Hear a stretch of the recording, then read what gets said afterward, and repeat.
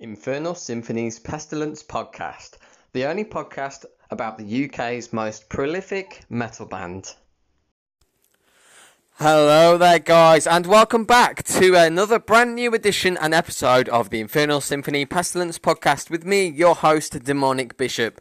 Yes, how are we doing guys? I'm extremely revved up and fired up for this episode. We've got some absolutely fantastic stuff on the way. I have had a little bit of a break from recording these because I have, as you know, the way I sort of tend to do these is I'll record things in advance. So it has been a good number of weeks since I've done a podcast, and I may be a little bit out of practice, but I suppose we'll find out about that for sure one way or another as we go.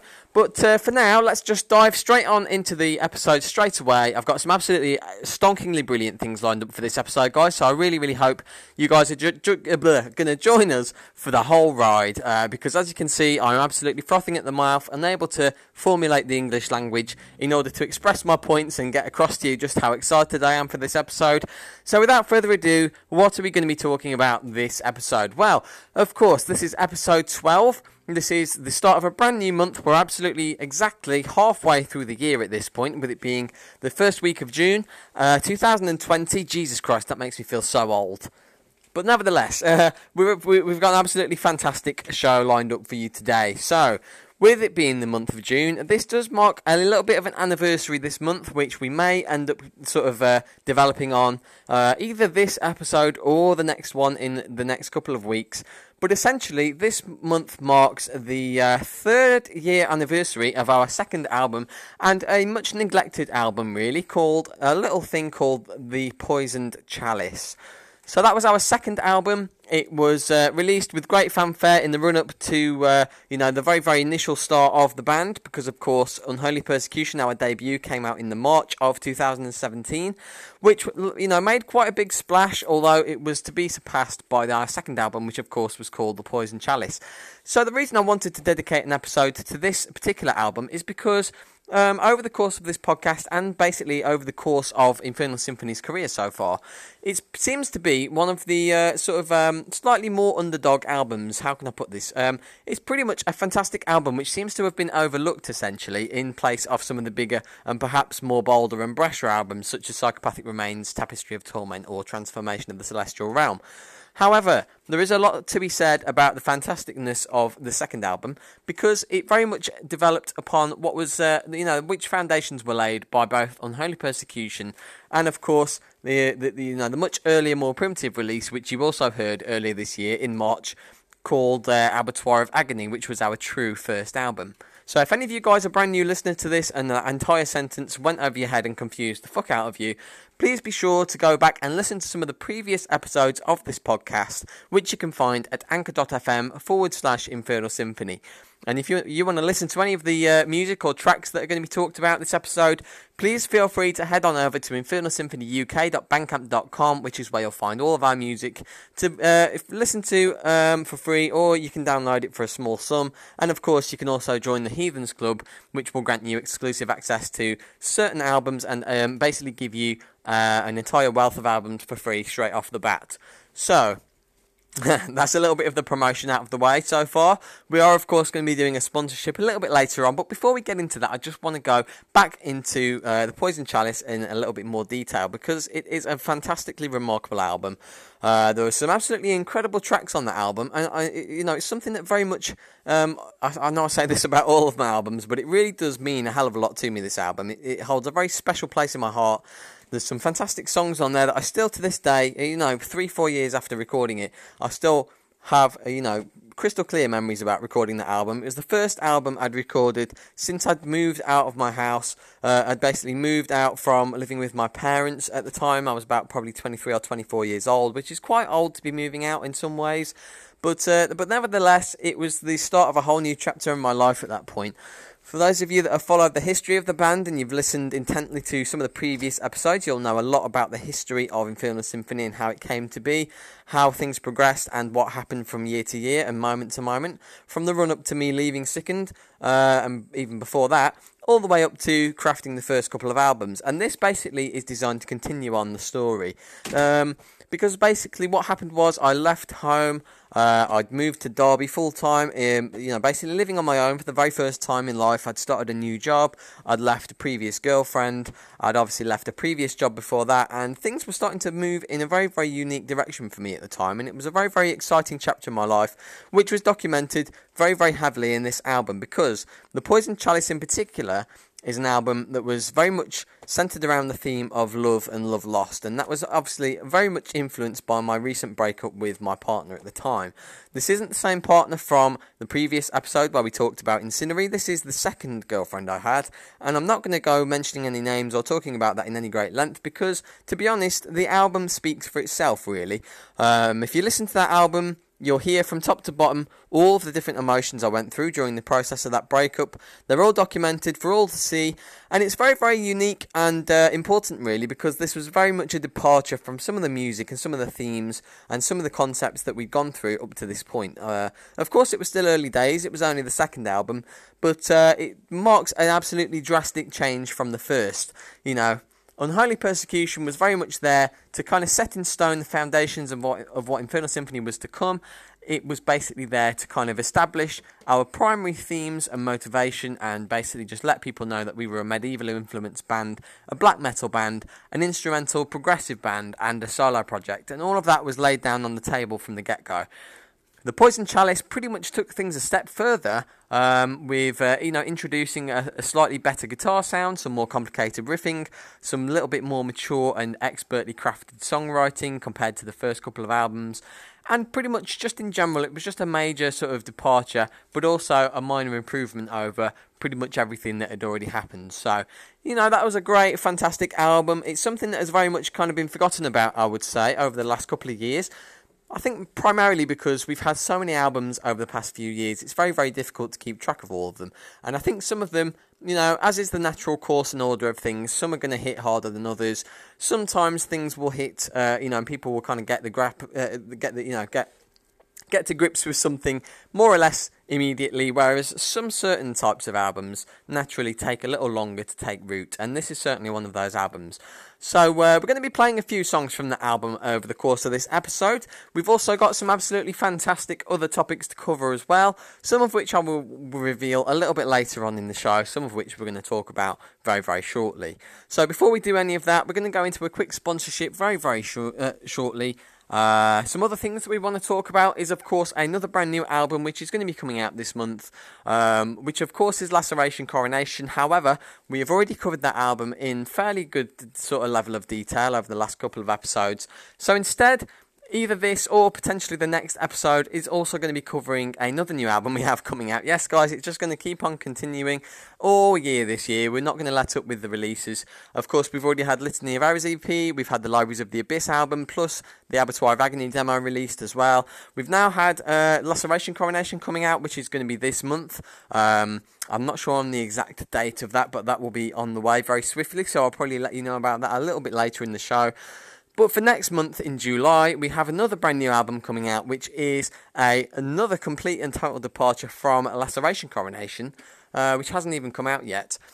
And that is a brand new album, another Dungeon Synth album, and it will be our 13th or 14th album, correct me if I'm wrong. But this brand new, absolutely fantastic album is going to be called...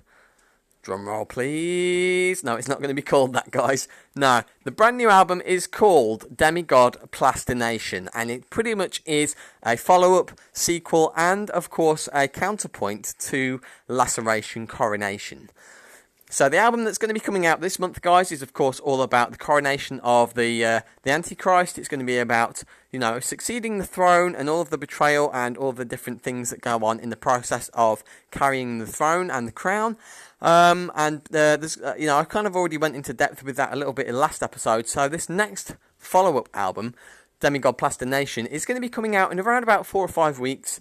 And the concept of this one basically is what would happen if you pretty much dissected and did an autopsy on a demigod and figured out what the hell was inside them that caused them to do so much evil shit. That is a very, very basic sort of, premise for the album, but we're going to be going into a little bit more depth as to what that entails and what it sounds like, with a few various different clips of some of the tracks that are going to be coming up on that album a little bit later on in the show. So for now, we're going to get this ginormous intro out of the way. We're going to play some sponsorship material for you in just a second, and we're going to have a bit more of a deep dive on some of the in-depth stuff we're going to be talking about throughout the rest of the episode very, very shortly. So until then, thanks very much for listening, guys. Continue to listen as we go, because we're going to be in for a bumpy ride this month, and we will see you very, very soon. Okay then, guys, so in lieu of an official sponsor, which we somehow are still waiting for Anchor to move the sponsorships from America only to the rest of the world, including where I am, the UK, instead this section is going to be filled with a quick little promo for my own business ventures. So in other words, this is a little bit of a promo for Infernal Symphony's Bandcamp, plus the Heathens Club, and anything else that we've got coming up as well. So head to infernalsymphonyuk.bandcamp.com. That is where you'll find all of our released albums, singles and EPs. All of our whole discographies on there, so you can listen to it all for free. You can download most of it for a measly sum of £2.50 or slightly higher for longer albums. And there are occasionally, the odd free album here or there, or pay what you like album. So that includes the debut that I created so many moons ago, Unholy Persecution, and it's going to include an EP coming up in a couple of months as well.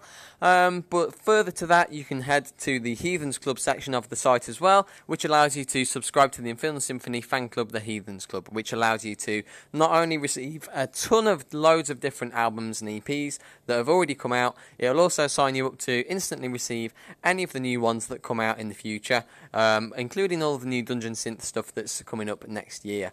Further to that, it also gives you 20% off of all of our merchandise. It allows you to get exclusive updates and polls and videos and photos from the Infernal Symphony fan club, which also allows you to not only message me, Demonic Bishop, directly, it also allows you to message other fellow Infernal Symphony fans face to face as well. So there's tons of benefits, guys. If you're not signed up to it already, you really should do. So head to infernalsymphonyuk.bandcamp.com, head to the Heathens Club, £3 a month, and all of this could be yours.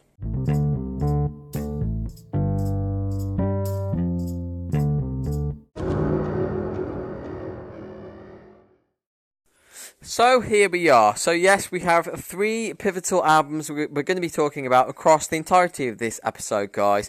What that's going to leave us to talk about in a couple of weeks for episode 13 is anyone's guess.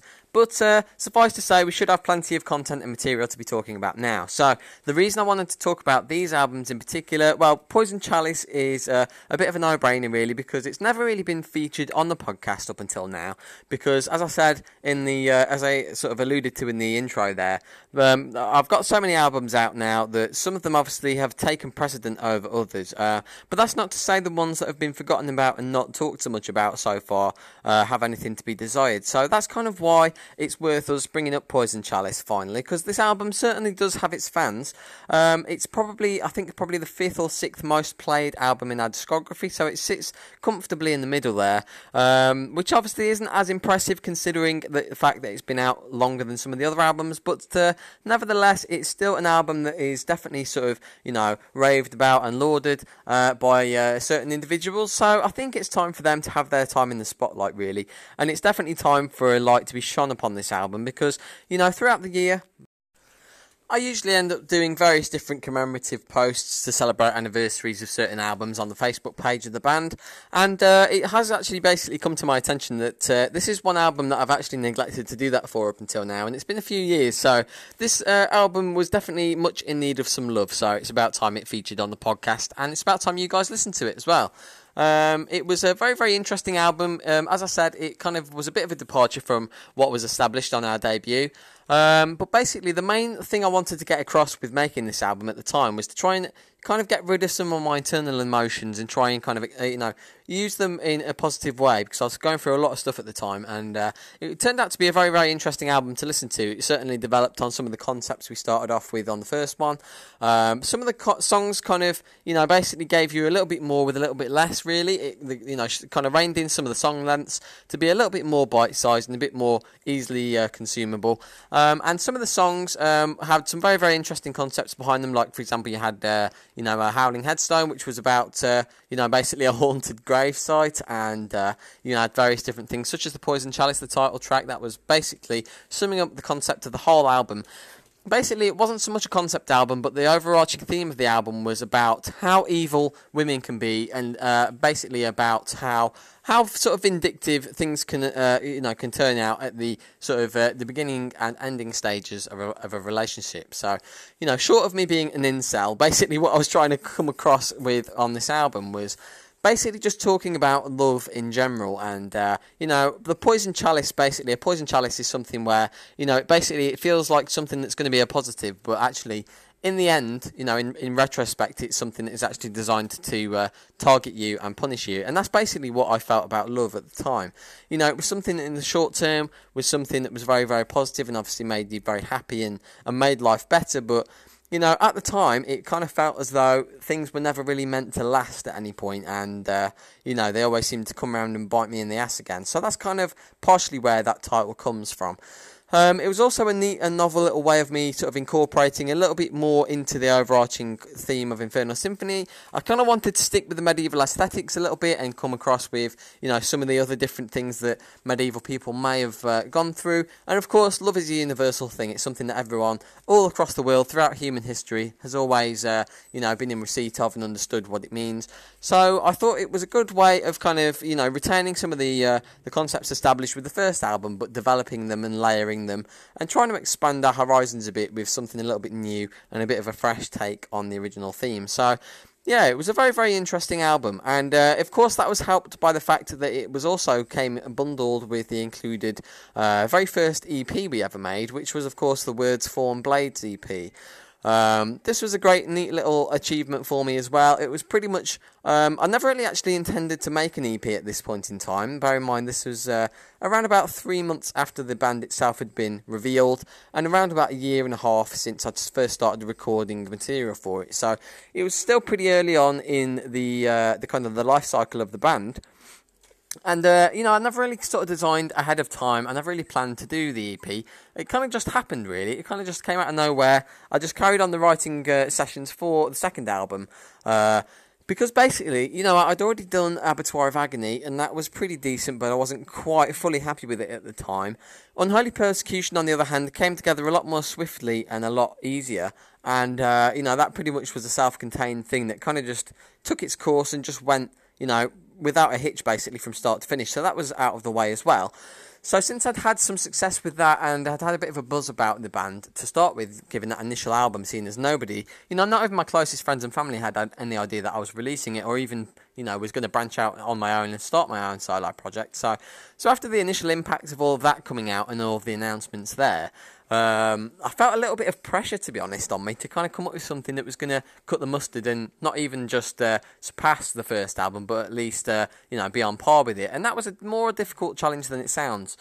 Yes, of course, there's the old stereotype about the sophomore album being the difficult second album, and this very much was the case for me, really. And I never really anticipated that being the way things would go at the time. So it was a bit difficult, really. The writing and recording sessions, the coming up with ideas and the brainstorming for this album was certainly much harder than I first anticipated it would be.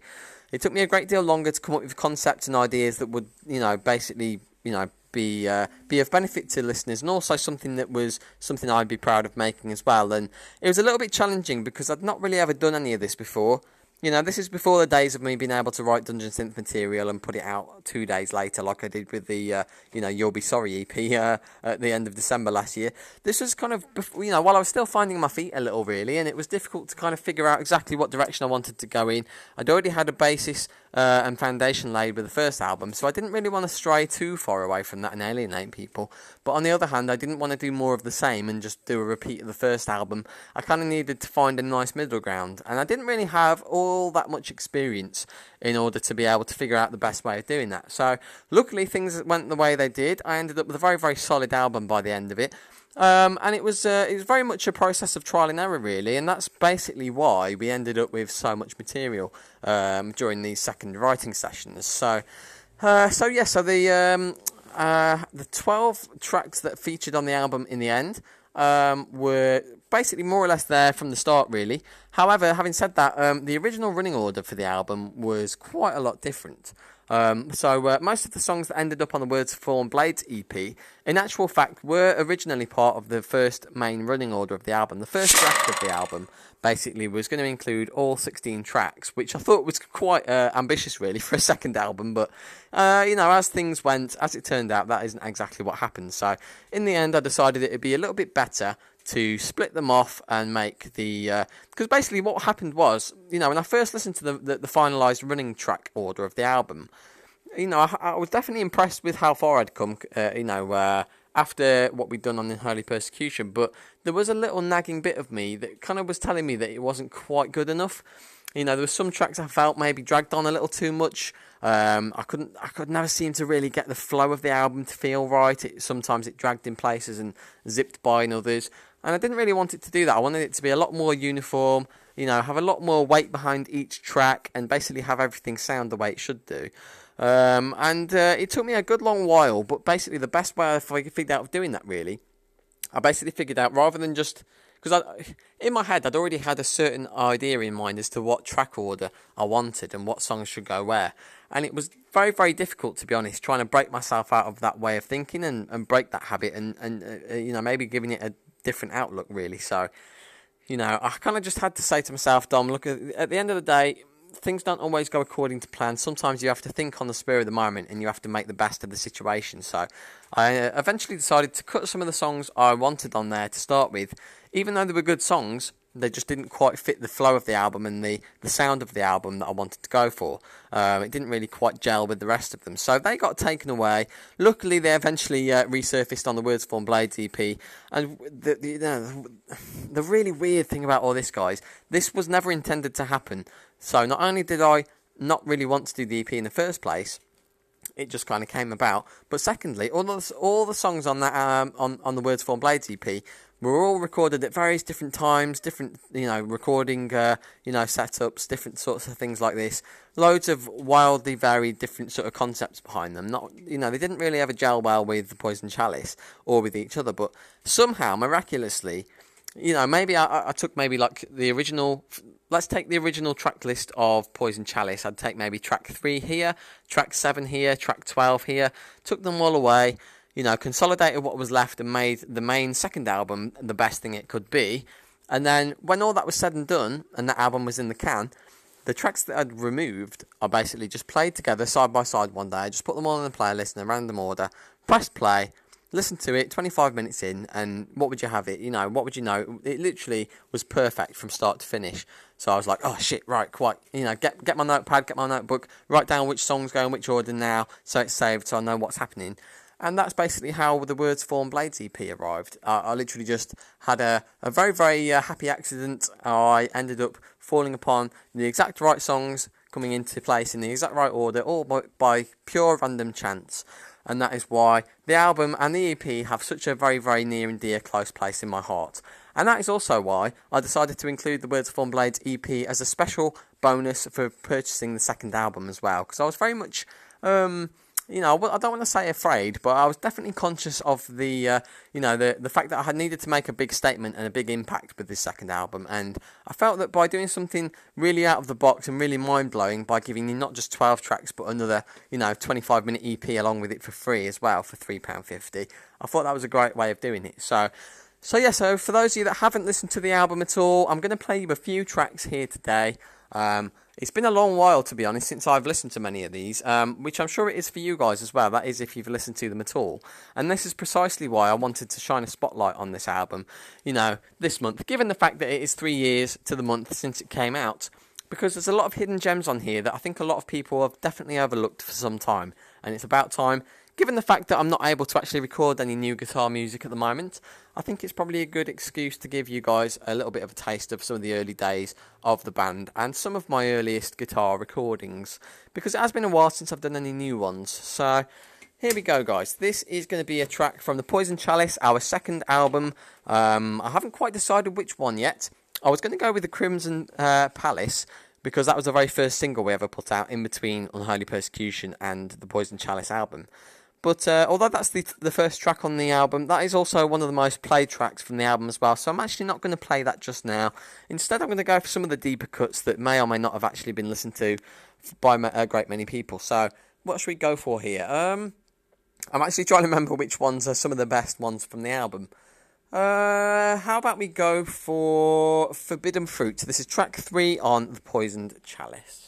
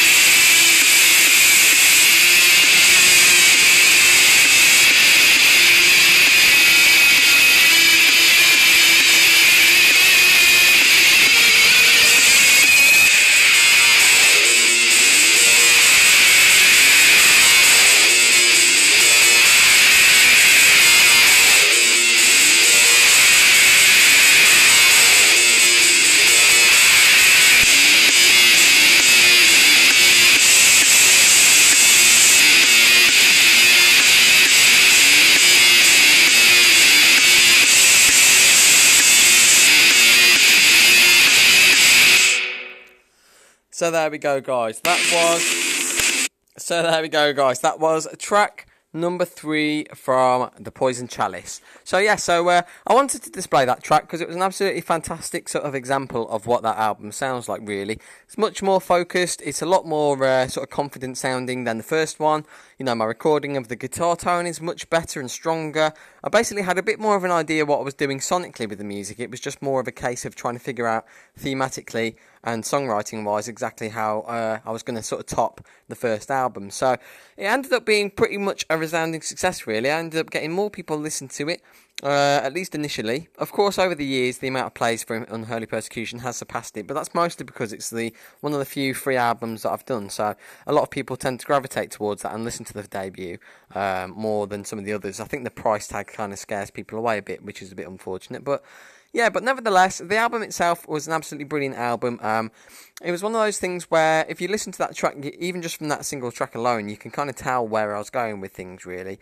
You know, the first album was very dark, moody, oppressive, dingy, aggressive, and very, very harsh and raw. And this album was still pretty dingy and, you know, still quite grimy production-wise, but it definitely had a bit of a clearer production quality to it. The songs themselves, like I say, were a bit more snappy and straightforward. There was a hell of a lot more melody in there. I wasn't quite as afraid to kind of branch out and try some extra thrashy riffs, or try out some maybe more catchy or perhaps more memorable song, what's the phrase? Songwriting layouts, let's say. You know, because song structure hasn't really been something that's been very much set in place for me over the years. I kind of like to just do things a bit more freeform. Whereas there was a bit more of a concerted effort on this album to kind of make, kind of a bit more bite-sized, catchier songs that followed a bit more of a standard songwriting template for metal. So that was something that ended up happening just par for the course, really. It was just my way of differentiating this album from the first one that came before it. And it basically gave the album its very own sound and flavour, and that is very well represented by that track. I'm also going to play you another track in a sec as well. This next track is going to be also from this album, and you never know, we might even have a chance to squeeze in an album or a track or two from the Words Form Blades EP as well. But we'll have to wait and see, because we do also have the Laceration Coronation album coming out this month, guys. This is a complete departure from what you just listened to, because the brand new album is, of course, a new Dungeon Synth album. It will be the 3rd full-length album we've released this year. It will also be, I think, probably our 5th or 6th Dungeon Synth album at this point as well. So that's going to be shaping up to be a fantastically good album. And then, of course, we also need to somehow squeeze in enough time to talk about Demigod Plastination as well, which is going to be another Dungeon Synth album, as I said, coming out next month, which is the follow-up to this month's. So we have a hell of a lot of stuff to cover. So this may or may not be the very last track from The Poison Chalice we listen to today. But nevertheless, guys, fear not, because we will, of course, be listening to even more of them in the next episode as well. So without beating around the bush any longer, let's play another track from The Poison Chalice and call it a day, here for this album for now. And we'll probably dive into it a little bit more next episode in a few weeks as well. So just before we move on to the next topic of this episode...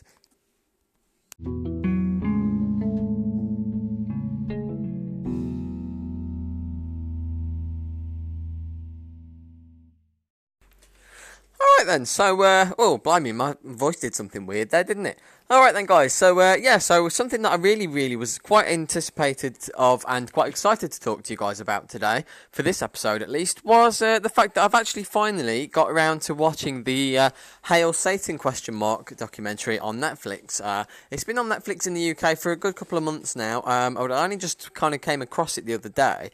And seeing as though it's a couple of months since the previous episode we did, I think it was probably about March or April time, where we were talking about the pros and cons of the Church of Satan and of the Satanic Temple, and kind of diving into what it means to be a modern Satanist in 2020. That was basically, for those of you that either didn't listen to the show or can't really, cast your minds that far back, it was basically an episode where I went over the fundamental tenets of both the Church of Satan and of the Satanic Temple. At the time, I didn't really have that much of an understanding of exactly what the Satanic Temple was. Although, since having watched this documentary, I have a much greater breadth of knowledge on it and a greater understanding of it. I think if you recall the end of that episode, I pretty much came to the conclusion that although the Satanic Temple Temple had some neat ideas, and it was a very exciting prospect for the future, I was still going to remain steadfast in my belief of the LaVeyan Satanist method of Satanism. So this section of this episode is pretty much just here to kind of reevaluate that, really, and go back over the conclusion I came to there, and kind of see if that's changed any since watching that documentary. Because for those of you that haven't watched it, I would definitely recommend the film. It's an absolutely fantastic film. It was directed by Penny Lane, who is a very, very unorthodox, but very, very much a brilliant American sort of underground movie director. And I'm not really a movie buff. I don't really know a great deal about actors and franchises and directors and all the ins and outs of it. I'll save that for the people that work for Rotten Tomatoes. But yeah, for in layman's terms, for me, for someone who has a great deal of understanding on Satanism and has a passing interest in filmmaking, on every single level, it was an absolutely brilliant film. I was quite surprised and quite pleased, to be honest, to actually find something like that on Netflix, because normally it's the sort of thing they don't really tend to touch with a 10-foot barge pole. But I was happy to find it on there. For those of you that have already watched the film, you'll already know of its brilliance. But for those of you that haven't yet, I would definitely urge you and recommend you to go and check it out if you're able to. It pretty much, to give you the long story short, it pretty much follows more or less the inception of the Satanic Temple as a brand new religion, and pretty much covers the first sort of beginning steps of time from its inception. I think it was around about 2013 up to around about 2017 or 18 when the movie concluded. I think they actually filmed the movie over the span of about 4 years or so, so it's quite a long-term, in-depth project for the director. And essentially, it's quite a nice, interesting documentary that kind of, it gathers together all sorts of different things about the history of Satanism and then applies it to the most modern reincarnation of the satanic belief in the modern age, which of course is the Satanic Temple. So I was pretty much just expecting it to cover a lot of the... I was basically primarily expecting it to focus on, the most sort of newsworthy and noteworthy aspects of the Satanic Temple. Because even for those of you who aren't Satanists, but you keep a close eye on the news on religion in America, you'll have probably heard some of the... quite astounding and, to be honest, quite, remarkably brilliant things in the news that you've seen over the years from time to time from the Satanic Temple, who have pretty much been in the news a lot for bucking the system and basically showing up the Christians for their stupid and erratic ways. Just for a bit of context here, I've basically been a Church of Satan enthusiast for the past 10 years or so. I've very much been a LaVeyan Satanist since I very first found out exactly what it was. But I'll be honest, this film did actually make me question that. And it did make me actually sign up to the Satanic Temple as well. Basically because of a few fundamental different reasons. And those of you that listened to the last episode of the podcast will probably already know that, up until now, I've been a steadfast believer in LaVeyan Satanism, and I was honestly not expecting this movie to actually make any difference to that. But surprisingly, it has. And I'll be going into the reasons for that and why shortly. But yeah, just to stick with the train of thought I've got going at the moment, the movie itself was brilliant. It pretty much does a fantastic job of covering every single base that you would want to cover for a documentary like this. I was actually kind of filled with trepidation at the thought of watching the movie, to be honest, before I really found out that much about it. Primarily because, most of the time when you see Satanism in mass market or mainstream media, such as a movie or as a TV series or a documentary or whatever it is, 9 times out of 10, they mostly just seem to be there to take the piss and to kind of just, point a finger at all the freaks for us normies to laugh at them. So I was very much, quite surprised and happy to see that they didn't really take that approach with this movie. In actual fact, it seemed to go the other way. It actually went to great lengths, I thought, to kind of paint Satanism as a very, very viable, alternative religion in the modern age, and it actually made... it helped make sense of everything. I think it actually portrayed the Satanic Templars a very, very intelligent and smart and thoughtful and also a very funny bunch.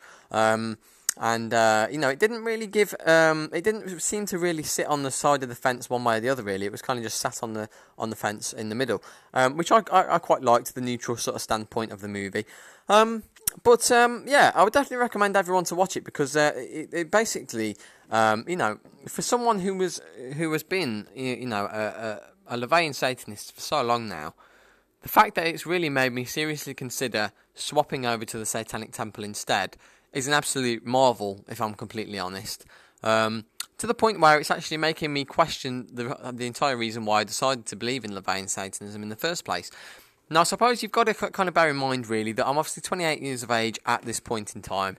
When I first found out about the Church of Satan, I was only 18 years old. So, obviously, we change as human beings a hell of a lot in just 1 year. So, for me, turning from a teenager into now a young adult, and quietly approaching middle age at this point, slowly but surely, it's definitely, it was, I think it was about the right place and the right time, really. It made me reevaluate my decisions of my teenage years in that regard to my beliefs, and I'm glad it did, because it's really opened my eyes a lot more. It's made me realise that I didn't perhaps understand all of the, all of the facets of Satanism as perhaps I thought I like to think I did. It's kind of made me realise, essentially, that the Church of Satan is a little bit of a sham in the modern age, and I think part of me was still kind of in love with the idea of it at its inception in the 60s, which, was brilliant for the time, don't get me wrong. The Church of Satan is an absolutely landmark achievement for modern Satanism as a whole. It's the entire reason that it exists now. Without Anton LaVey and without the Church of Satan, there would be no Satanic Temple. There would be no other different modern versions of Satanism. It pretty much would still be resigned to, the Bible, basically. So yeah, credit where credit's due. Anton LaVey introduced me to the idea of modern Satanism as well, and I'll always be eternally grateful to him for that. I'll still read the Satanic Bible. I still love it as a work of, of art and as a book, and I'm still going to follow that to, as much as I can, because to be honest, at the end of the day, although I'll go into the reasons why I prefer the Satanic Temple now in just a moment, but the Church of Satan will always hold a very special place in my heart, and I'll still try and adhere to those tenets as much as possible, because there is still a hell of a lot.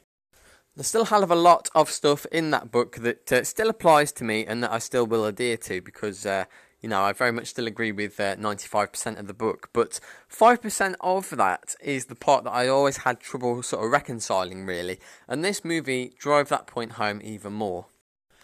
I really do think the primary reason for this, to be honest, was basically, firstly, due to the fact of how good the movie itself actually was, but also the fact that, it basically, it really opened my eyes on exactly what the Satanic Temple is, what it's all about, and what its sort of goals are, because that was something that was always a bit up in the air for me before I actually watched the movie. With it being such a new organisation, I didn't really know as much as I'd have liked to about it. Over the years, I've actually seen a few weird little offshoots of Satanism take root over the past few years, whether it's been online over Facebook or, in day-to-day life. And to be honest, most of them are a little bit weird. Some of them actually end up being theistic Satanists, which is pretty ridiculous. Because as the Church of Satan like to say, the only people that believe in a literal Satan are Christians. So that's a bit weird. But so it seems as though the Satanic Temple are not only just a religious movement. In actual fact, a couple of months ago, they actually received the confirmation from the US government of actually being an officially recognised religion, because they now have tax-exempt status in the US, which is a monumental achievement for an organisation less than a decade old. So they're a bona fide religious, organisation now, which further adds to their credit and obviously to their legitimacy. I think that's one of the things that kind of helped me, along with this movie, to treat them a little bit more seriously, really.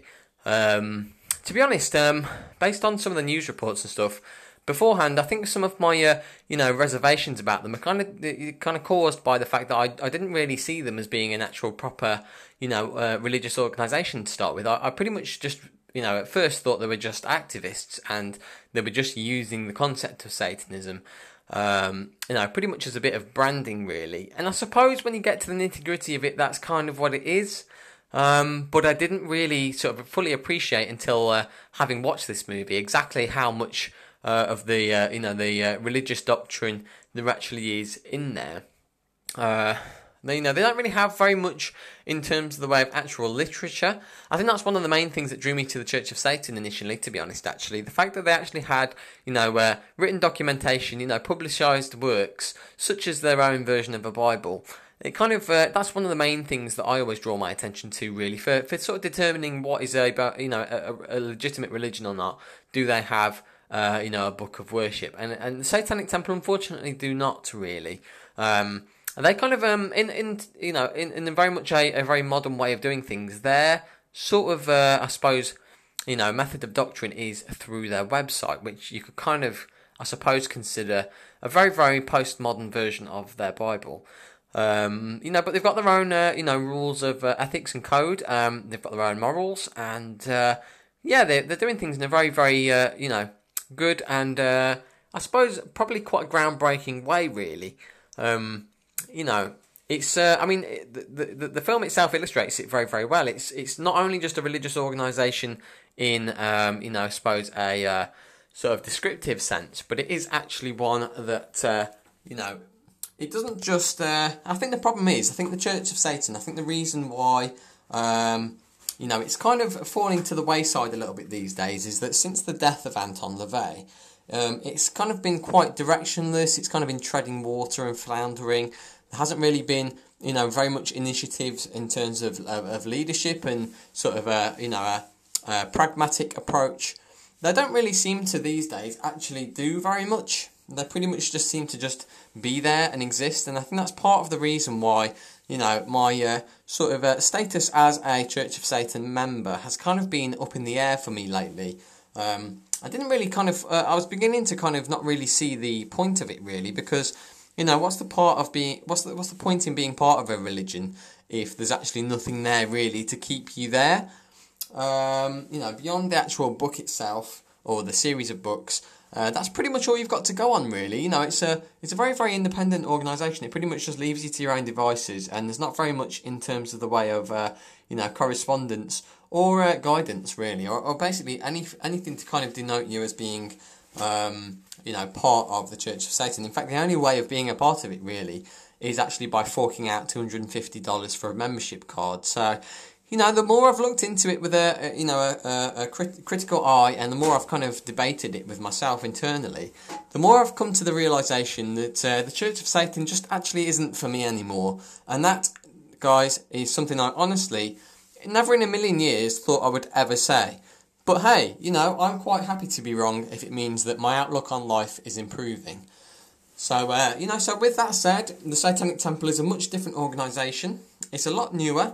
They take a lot more of a forward-thinking approach to things, a lot more of a proactive approach to things, because the main thing that sets them apart from the Church of Satan is, rather than being a very stoic, very inward and sort of very inactive organisation, they're the complete and absolute opposite of that. They very much seem to be very, very active politically in terms of, demonstrations and with political lobbying.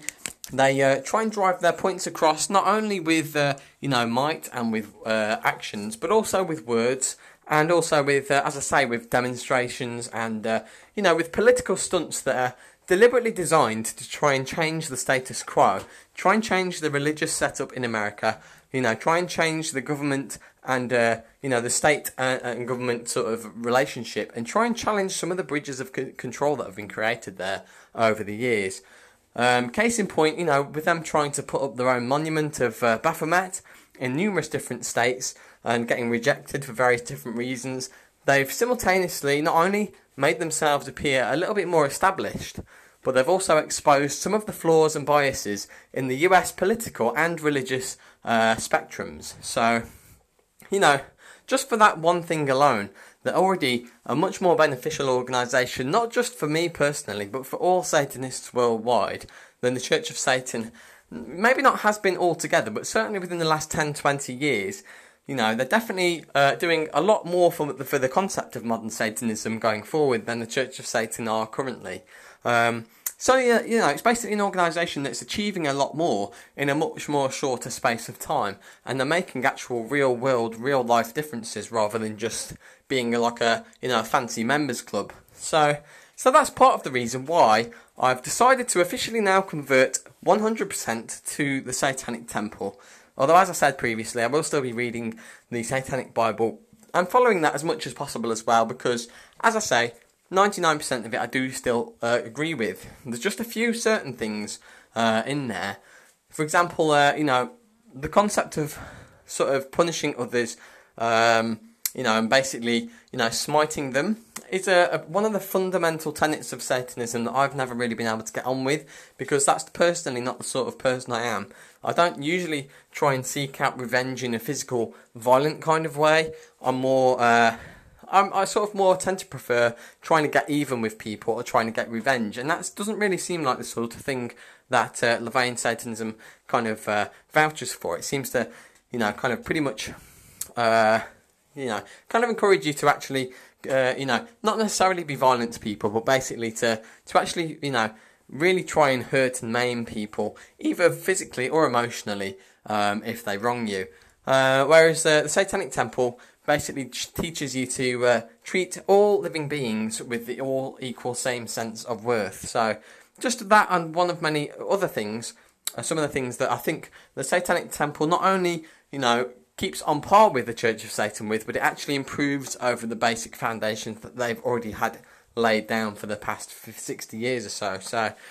So yeah, it's an evolution of the Church of Satan. This film definitely illustrates that perfectly, because it includes numerous different, archive footage of LaVey, with interviews with him, and obviously of, coverage of something that surprised me is quite a lot of the coverage in the film actually also features about the Satanic Panic of the late 80s and early 90s as well, which was something I was already more than familiar with, but it was still nice to see that represented here, because it acts as some of the context, that informed the actual creation of the Satanic Temple as well. So, all in all, it's a fantastic movie, focusing on a very, very fantastic brand new religion.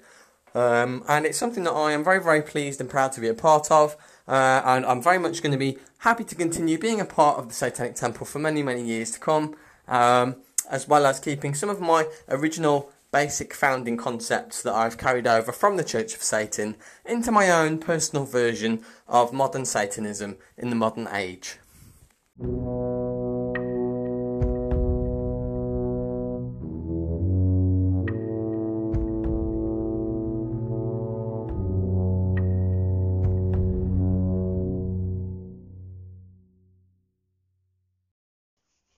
Hello there, guys. So thank you so much for listening to the podcast so far. So this is just a quick little announcement, really, and an unexpected one as well. But I'm afraid to say, really, that this actually does now conclude this episode. I'm sorry if that was very, very abrupt. I know we had a much longer show planned for you, but due to unforeseen circumstances regarding the coronavirus outbreak, and also, various different changes to work commitments and things of that nature, I'm afraid I've had to basically cut short this episode, because there is also an announcement I'm going to be making about this officially being the end of Season 1 of the Infernal Symphony Pestilence podcast. Okay, so basically the original plan for this was for this to just be a rolling podcast, for me to do an episode each month. That was the original basis of the idea in 2018, and that was also the case when I revived it at the tail end of 2019 as well. But in the 6 months that have taken place after that, a lot of things have changed, not just in the world around us, but in my own personal life, and of course that of the band as well, because both of those two things are intertwined. So, I'm not going to beat around the bush about this, and I'm also not going to hold anything back from you either.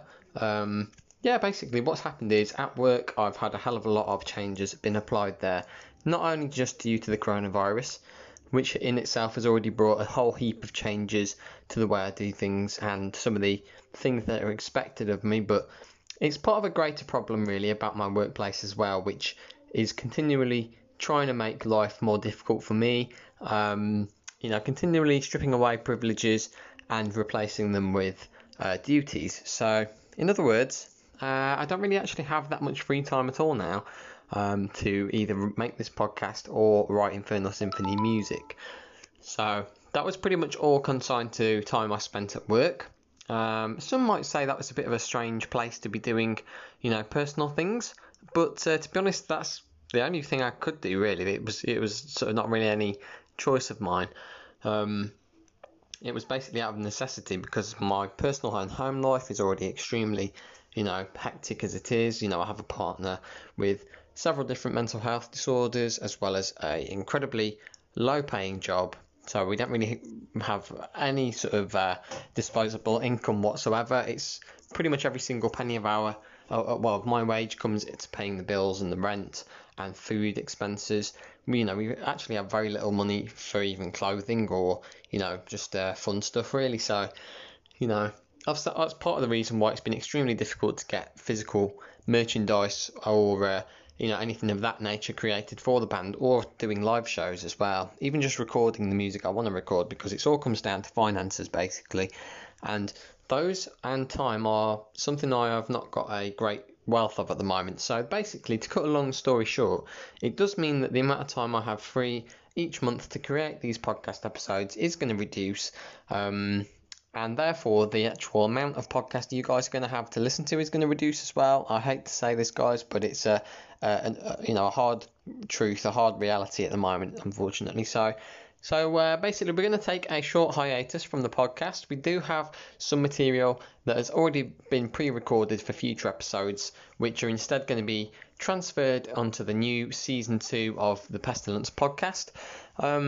So I think this is actually a better system of doing it going forward. Originally, as I said, we were going to be doing one episode of the podcast every month, just on a rolling basis. And a few months in, I had enough time and was enjoying it enough to be able to extend that to 2 episodes a month. Then it became not just an hour-long show, but an hour-and-a-half long show. So maybe it probably was a bit foolish of me to kind of presume that I'd be able to create 3 hours of content on a podcast each and every month, indefinitely. I think that was a bit of a stretch, considering everything else I've got going on. So instead, there is going to be a new format for the podcast. So we're going to be taking a break. Can't exactly say at this present time how long for. This episode is going to be going out in June. So I imagine that it will probably be for a good couple of months, perhaps, maybe until October again. We'll wait and see. Maybe have a 6 months on, 6 months off kind of thing going on.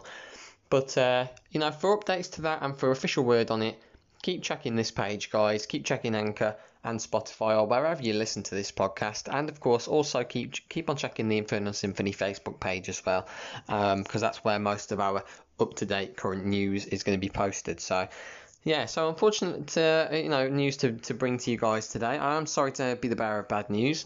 For those of you that do really love to listen to this podcast and enjoy it, I hope you've enjoyed what you've listened to up to now. There will be more episodes upcoming, and hopefully they'll be just as good quality as these ones have been as well. I've really enjoyed doing it this podcast this year, to be honest, guys. It's been an incredible learning curve for me. It's been a heck of a lot of good fun.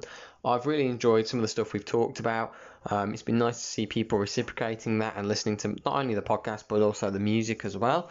And that's only going to continue from here on. So this is certainly not the end, guys. I am going to do my best and endeavour to create as much content as I can, given the resources and time available to me. Hopefully you guys are understanding. I'm definitely sure you guys will be. So thank you so much for bearing with us and bearing with Infernal Symphony during this difficult time, not only just due to the coronavirus, but just due to, just life getting in the way, I suppose. So thank you so much for the continued support, guys. Hopefully you've enjoyed this episode. I'm sorry to cut it short and keep it brief. But yeah, that is it for now. So this is I believe it's the 10th or 11th episode of the Pestilence podcast. And we're going to be signing off until October. So this has been Demonic Bishop, guys, and the Infernal Symphony Pestilence podcast. Thank you so much for listening, and hopefully we'll see you in October.